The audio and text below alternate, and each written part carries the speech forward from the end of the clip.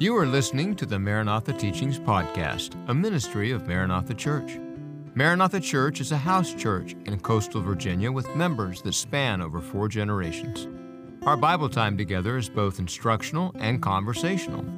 I'm the pastor and teacher, Nicholas Laram. Welcome to the dialogue.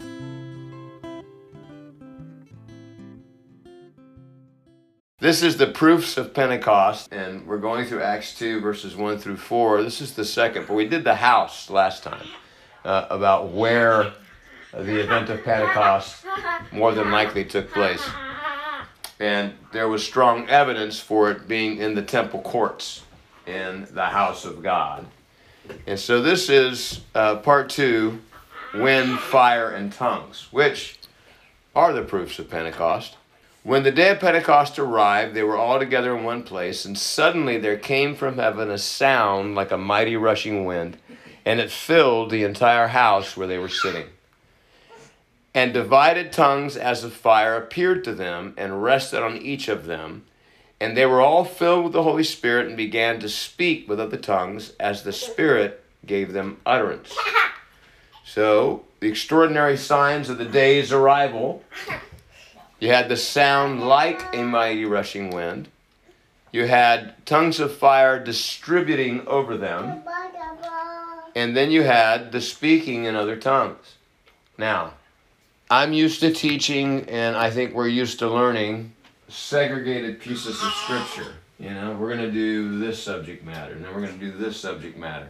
A lot of this derives from word studies. You know, we're going to study this word, and then what does this word mean? Put that on the mouth. And so we get this stuff. But what I want you to become more and more sensitive to is the grand themes of Scripture. How God consistently and repetitively tells the same story over and over and over again in his relationship with his people.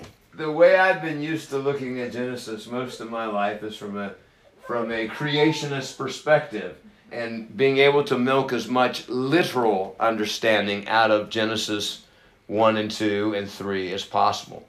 So that's how I've viewed it.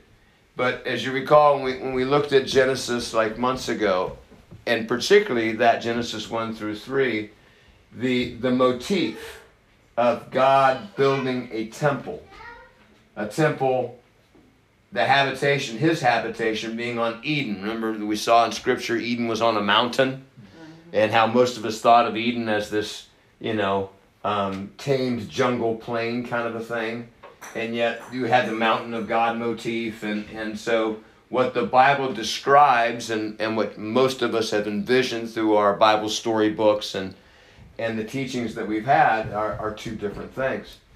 And so there's this temple building motif in the entire creation from Genesis. So here we are, millennia later, and the closest disciples of the Lord Jesus are gathered together in one place, more than likely by description and incidences that happen in Acts chapter 2. They're in the temple in Jerusalem. You know, this temple that was built upon a pattern, okay? The same pattern that God, heavens, earth, the sea, all this kind of stuff. They're in the temple of God.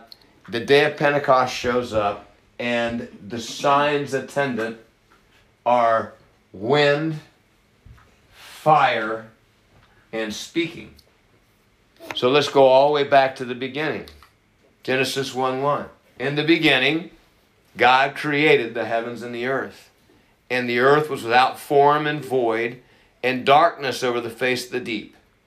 And the Spirit of God was hovering over the face of the waters. And God said, "Let there be light," and there was light. So, viewed from and I have books on the shelf, just viewed from a literal, materialistic, scientific viewpoint, you have to come up with a model that has the cosmos as a watery morass that God hovers over and then lights up and begins to, and that understanding of ruin and reconstruction reconstruct whatever had been before to something that is. But what if that's not the story that's being told? What if the story being told is that there is evil in the world that's contrary to God's purposes, and that God's intention is to order chaos to provide a home for his people that he can fellowship with? And so in his beginning move in conquering chaos, the waters, we looked at the waters motif, and Leviathan as the great water beast that's representative of chaos, that which is against God's purposes, God's kingdom. And his first move over this darkness and this chaos, these waters, is the Spirit of God hovering over it. So, when we're born again, Scripture defines that as a what? It's a new creation, right? We are new creatures in Christ. And Paul uses the language of creation in describing the new book, the new birth. You know, as the day star rising in our hearts, and I mean, this language is used, that motif is used to describe the redemption of God's people as when God called light out of darkness and created the earth. Well, what was he doing? What was being described in Genesis 1 and 2 when God created the earth? The description is that of building a habitation for God, of building a temple. What are you? Temple. The temple of God. And so, right at the start of the story, the Spirit of God moves across the waters. God speaks, and there's light. A mighty rushing wind filled all the house where they were sitting. The Spirit, the Ruach, the wind of God, hovered on the waters. They began to speak. Now, this is out of order from what's in Acts 2, but you know, these things are concurrent. That's the problem with writing. You can't have everything happen at once, right? Phrase follows phrase. But the apostles began to speak as the Spirit gave utterance. Well, in the beginning there, God spoke. Let there be light. And tongues of fire appeared to each of them, and there was light. You think God's being consistent in his motifs and storytelling? And so here we are, all the way at the birth of the church. And once again, we're coming back to God making a habitation to dwell with his people. Because God is love, and relationship is what he's all about. So, this wind, and I'm not going to park too much on the sound of wind, but when the divine presence shows up, there are many instances of wind. But fire in and of itself is a motif of the divine presence, of God showing up. It starts early in Scripture and it just keeps going. But I'm going to concentrate, well, in Exodus. Exodus 3. Moses out there with the sheep, looks up on the mountain, and he sees the sight that there's a bush on fire, but it's not being consumed. And so then Moses goes up and says, wow, I got to go check this out. Why is that bush not? So we call it the burning bush, but I think that's just King James really wanting to alliterate, make it very poetically sounding, because the bush really didn't burn, did it? It wasn't consumed. It's a flaming bush that didn't burn. And you remember, it says, take your shoes off, or where you're standing is holy ground. The divine presence showed up. Now, the divine presence showing up in fire and commissioning a prophetic voice is a deep motif in Scripture. You can follow this through. And you know, Isaiah, and the day King Uzziah died, I saw the Lord high and lifted up. And what he sees are seraphim, fiery throne guardians in the throne of God, and the throne room of God is filled with smoke. Ezekiel, he's by the Kabar River, and the glory of God appears, and it's the cherubim. The cherubim and the wheels like fire. Now, when you begin looking at the Scripture in its cultural context and what it's describing, like we could read descriptions and we think one thing. Like I always thought, you know, the living creatures and the wheels upon wheels, and they don't have to turn. I've always envisioned a gyroscope. Oh, me too. And so I've always seen these, as described, these living creatures in a gyroscope with eyeballs, like human eyeballs everywhere, looking at everything, is how I'd envisioned it. But the description is of the four cardinal points of the zodiac. We're talking about, because from the ancient Near Eastern mind, the heavens is where the fiery beings live. And those constellations are divine entities. And so, we know of Taurus and Leo, and I won't go through the rest of them, but those four cardinal points, and the eyes are the glowing things, the flaming things, the stars that are all behind them that don't move, So, in other words, we just don't think big enough. We think of this vision as a heavenly vision, and maybe we're thinking about a localized tornado and these fantastical looking figures, when the description is astronomical. It's big, right? But again, Ezekiel being commissioned and God showing up like fire is what occurs. So here, Exodus 3, Moses is called out, and he's being called out in the flaming presence of the Lord. The angel of the Lord appears in the bush, and we went through all that. The angel of the Lord who is Yahweh but not Yahweh. And Exodus 13, 21 through 22 and 14, 24, when the children of Israel depart from Egypt, they're being led by the pillar of cloud and the pillar of fire. It's not two different pillars. It's just, lightning at night and lightning during the day look different, right? And so this pillar of fire by night, this is the presence of God. Surely my presence shall go with you, and the pillar of cloud leads them out. And then Exodus 19:18 and Exodus 24:17, this is the appearance of fire on Mount Sinai. Now, where does God have Moses take them? Back to the mountain of God, where he encountered them.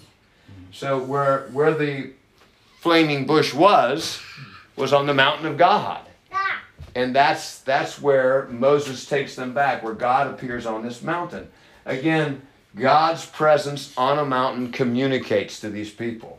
Should communicate to us. Because we didn't come to Mount Sinai, but we came to Mount Zion, the heavenly Jerusalem. So even God's habitation in the spirit realm, in the heavenlies, is communicated to us as being on a mountaintop. As a mountaintop thing. Look at Ezekiel 19, verse 18. Now, Mount Sinai was wrapped in smoke because the Lord had descended on it in fire. I think the King James is, Mount Sinai was all in a smoke. Sounds like the mountain's taking a break or something. But, it's so he descends, wrapped in smoke because the Lord had descended on it in fire. And the smoke of it went up like a smoke of a kiln, and the whole mountain trembled greatly.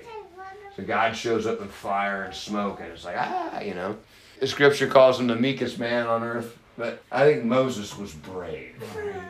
Okay? Curious and brave. Oh, look, there's a fire on this bush, but the bush isn't going away. Let me go check that out. God knew that he would. Right. And then he's so obstinate that he argues God to anger. Right? No, I can't do it. Now they won't believe me. What's your name? I stutter. Fine. I'll send your brother with you. Okay, you happy? But you're going. So here we go in Exodus 24. Then Moses went up on the mountain, and the cloud covered the mountain. Now, if that's all it said, it'd be like, okay, we see Moses, he wanders off into a fog, and they're all like, well, maybe he comes back next day. We don't know. You got any gold? Yeah, got it. Go on. Got any gold? Moses, so it's a real simple phrase. Moses goes up in the mountain, the cloud's on the mountain. Verse 16. The glory of the Lord dwelt on Mount Sinai, and the cloud covered it 6 days. So here the glory of God's on 6 days, right? And on the seventh day, he calls to Moses out of the midst of the cloud, Moses. They all were trembling. They're like, he's still there. You imagine you go into your tent, you wake up, you look up, you're like, he's still there. You go to your tent, you wake, he's still there. Where have they been living? They've been living in Goshen. They've been living down there in the, Nile Delta and all in the flatlands. They're at the foot of this mountain, and he's still there. Day 7, Moses, I need to have a chat, right? 17. Now, the appearance of the glory of the Lord was like a devouring fire. Now you think that perhaps maybe the experience of seeing a bush on fire and not being consumed might have given him a little bit of respite, right? Like, okay, it might be okay to come up in here. It's like a devouring fire on top of the mountain in the sight of the people of Israel. And Moses entered the cloud and went up on the mountain. And Moses was on the mountain 40 days and 40 nights. That takes a little bit of courage, a little bit of trust. Deuteronomy 4:36. Moses talking to the children of Israel, reminding them of what had occurred there at Sinai. He says, out of heaven he let you hear his voice, that he might discipline you. And on earth he let you see his great fire, and you heard his words out of the midst of the fire. This is what happened on Sinai. Now these descriptions are of the glory of the Lord. And there are various portions of it described in various ways. Exodus 40 verse 33, and he erected the court around the tabernacle and the altar, and he set up the screen of the gate of the court. So Moses finished the work. Verse 34, then the cloud covered the tent of meeting, and the glory of the Lord filled the tabernacle. And Moses was not able to enter the tent of meeting because the cloud settled on it, and the glory of the Lord filled the tabernacle. Throughout all their journeys, whenever the cloud was taken up over the tabernacle, the people of Israel would set out. And if the cloud was not taken up, then they did not set out. Verse 38, for the cloud of the Lord was on the tabernacle by day, and fire was in it by night in the sight of all the house of Israel throughout all their journeys.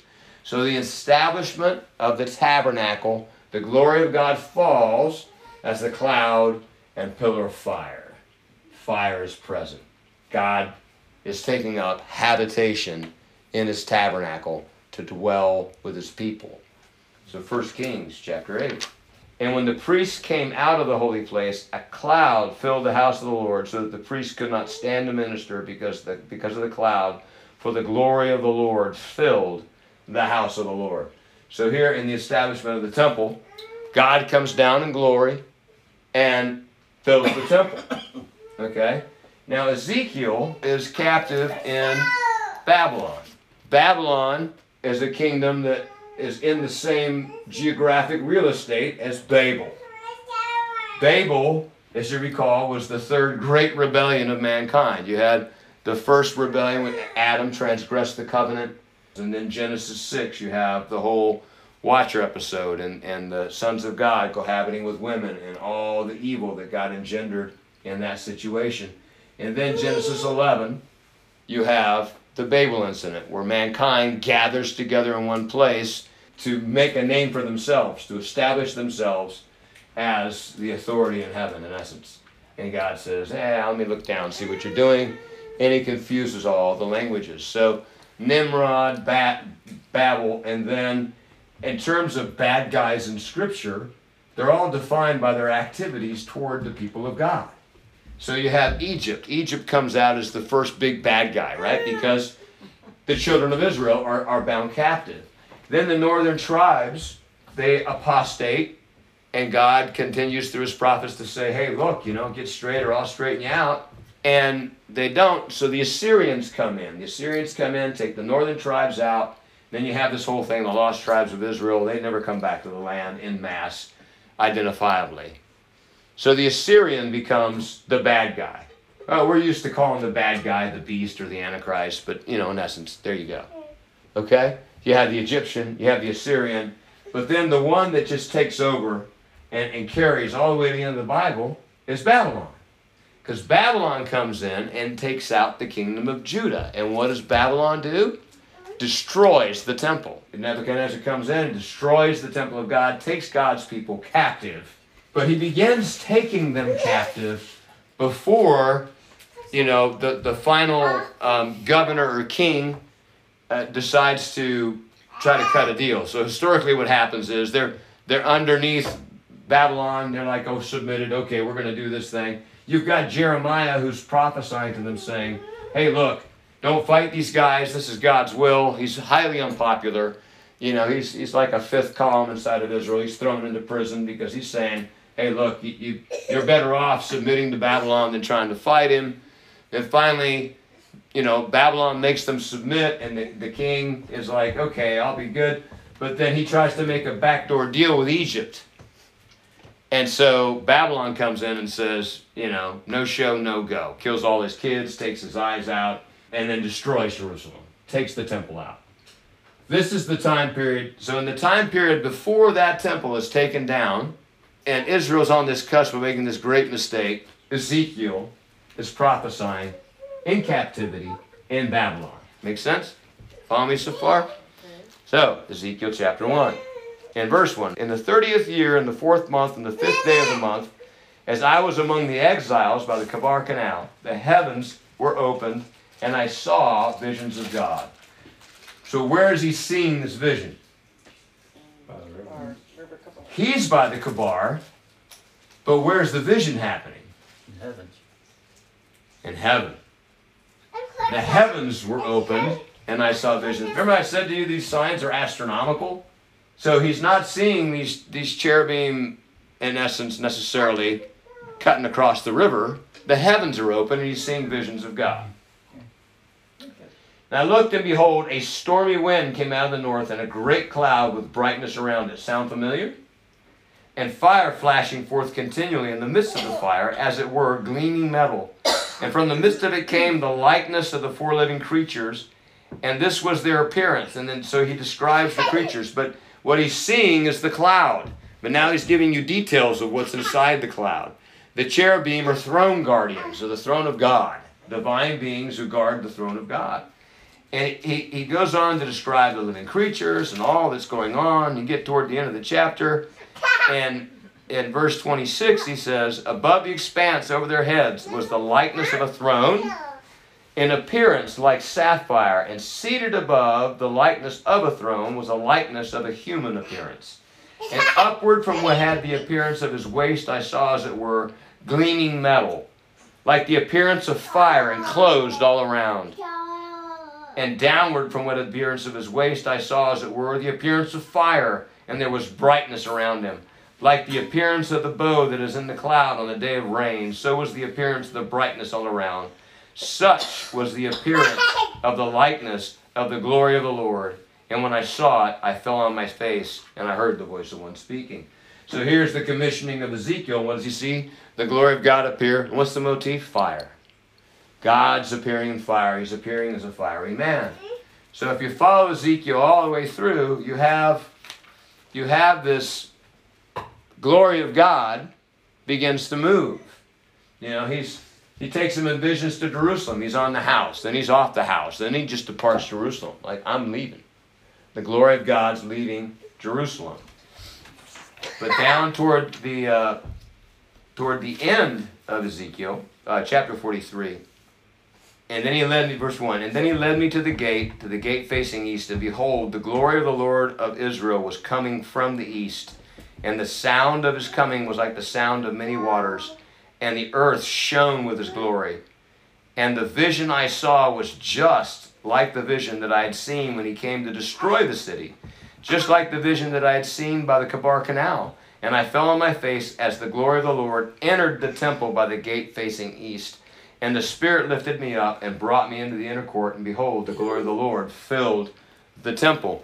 Now, we're kind of used to trying to interpret these last chapters of Ezekiel in an end time scenario. This is why the east side of Jerusalem is boarded up, because Jesus has to walk through that east side, and the Muslims knew this, and so they boarded up a wall that wasn't even there when he talked about it. Burial ground in front of it. Yeah. So this is how we're used to seeing it, but there are many, many, many reasons why a literal interpretation of the temple that Ezekiel describes doesn't fit.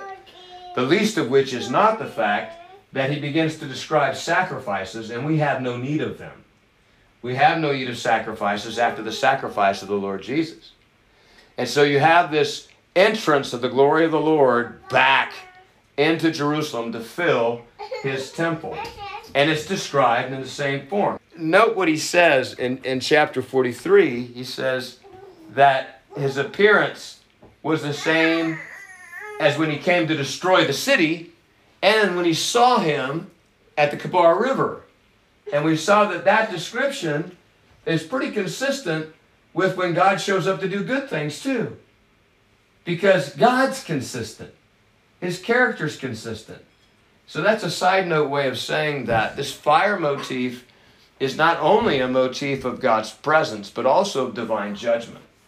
So an area that I'm not going into tonight, or I don't know when, if ever, but these reflections in the Old Testament of the Spirit showing up and God showing up in fire are tied very closely together with motifs of judgment on the nations, with motifs of God showing, with end times imagery is my point. And so here, Jesus has promised that he's going to build his church. That here he is, destroy this temple, and in 3 days I will raise it up. And this he spoke of his body. You're the church, the body of Christ. And here he tells his disciples to reside, to wait. They're in the temple courts. The day of Pentecost fully arrives, and the glory of God appears as a rushing mighty wind and fire and fills them. And it's the birth of the church. And then you have all these motifs then flow out through Ezekiel. You get to verse 48, and the river that flows, the river of life that's flowing from the threshold of the temple. Remember we talked about Jesus and talking to the woman at the well, that those who drink this water, as the scripture says, from his belly will flow rivers of living water. The water is coming from Jesus. The water is coming from the habitation of God. The fullness of the Godhead bodily dwells in our Lord, and our Lord dwells in us. These are all temple descriptions, described in a way that's consistent from Genesis 1:1 all the way through Revelation. Is God showing up to fill his temple. This is why I spent the time I did to think about and look at, okay, where did it happen? In some enclosed upper room out of sight of everybody? Or did it happen in the temple courts to make a theological statement? God's glory has appeared again, and it's filled his people. That's this glory of the Lord motif. Once again, Deuteronomy 4:36, out of heaven he let you hear his voice, that he might discipline you, and on earth he let you see his great fire, and you heard his words out of the midst of the fire. Acts 2, verses 1 through 4.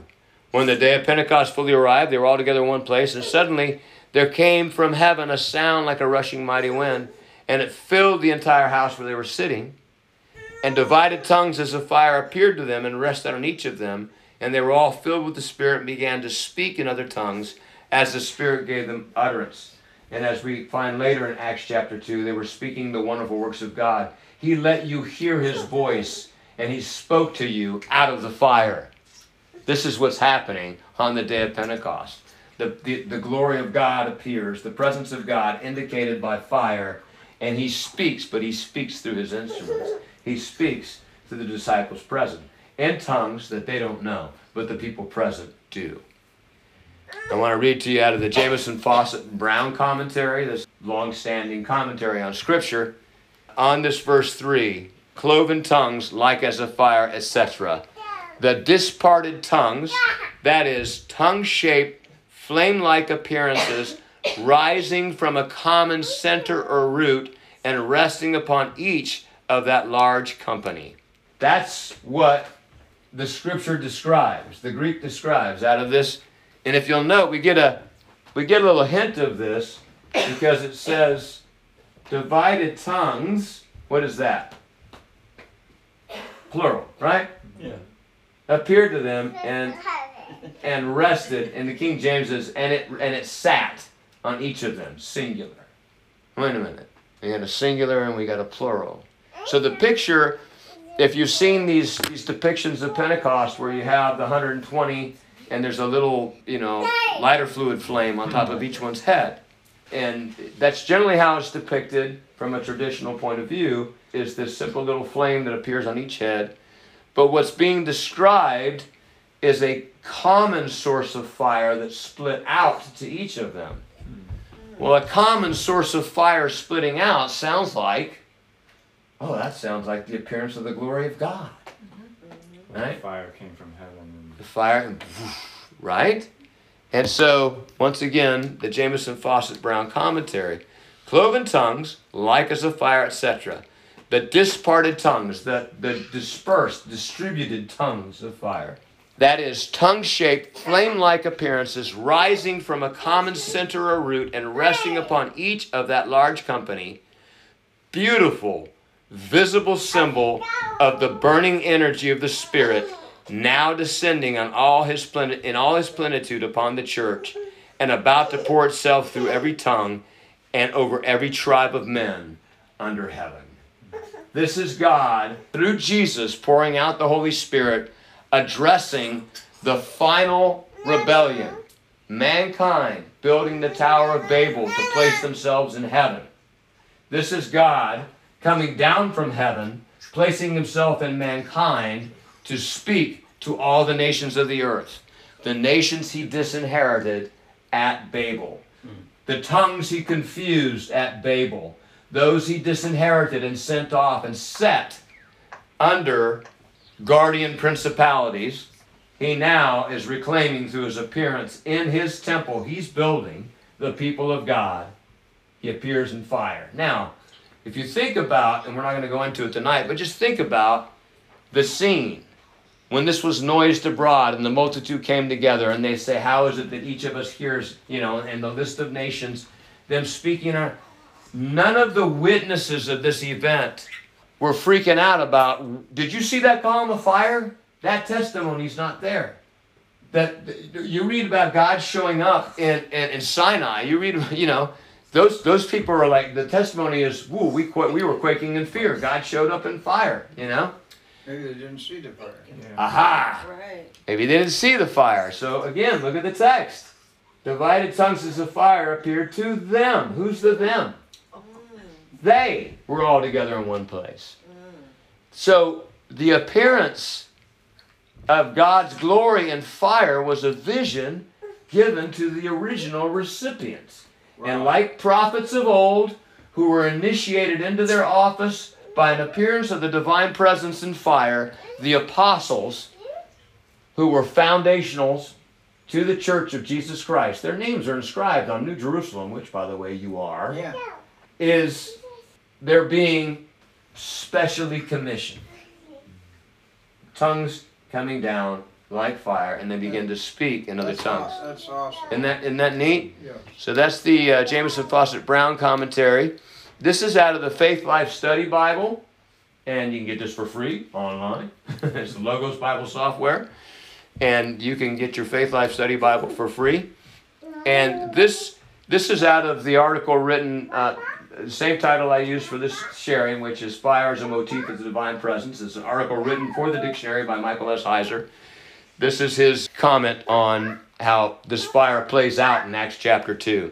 The stormy aura of a violent rushing wind, accompanied by flaming tongues, indicates that the gathered disciples are now in the divine presence.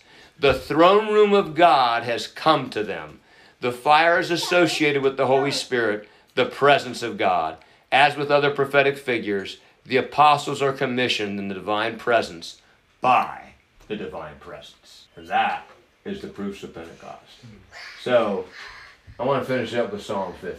Psalm 50 and verse 1. The mighty one, God the Lord, speaks and summons the earth from the rising sun to its setting.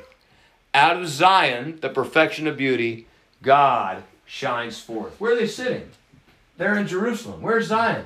In Jerusalem. Zion, Mount Zion is the motif of the heavenly dwelling of God that he wants to have on earth. Verse 3.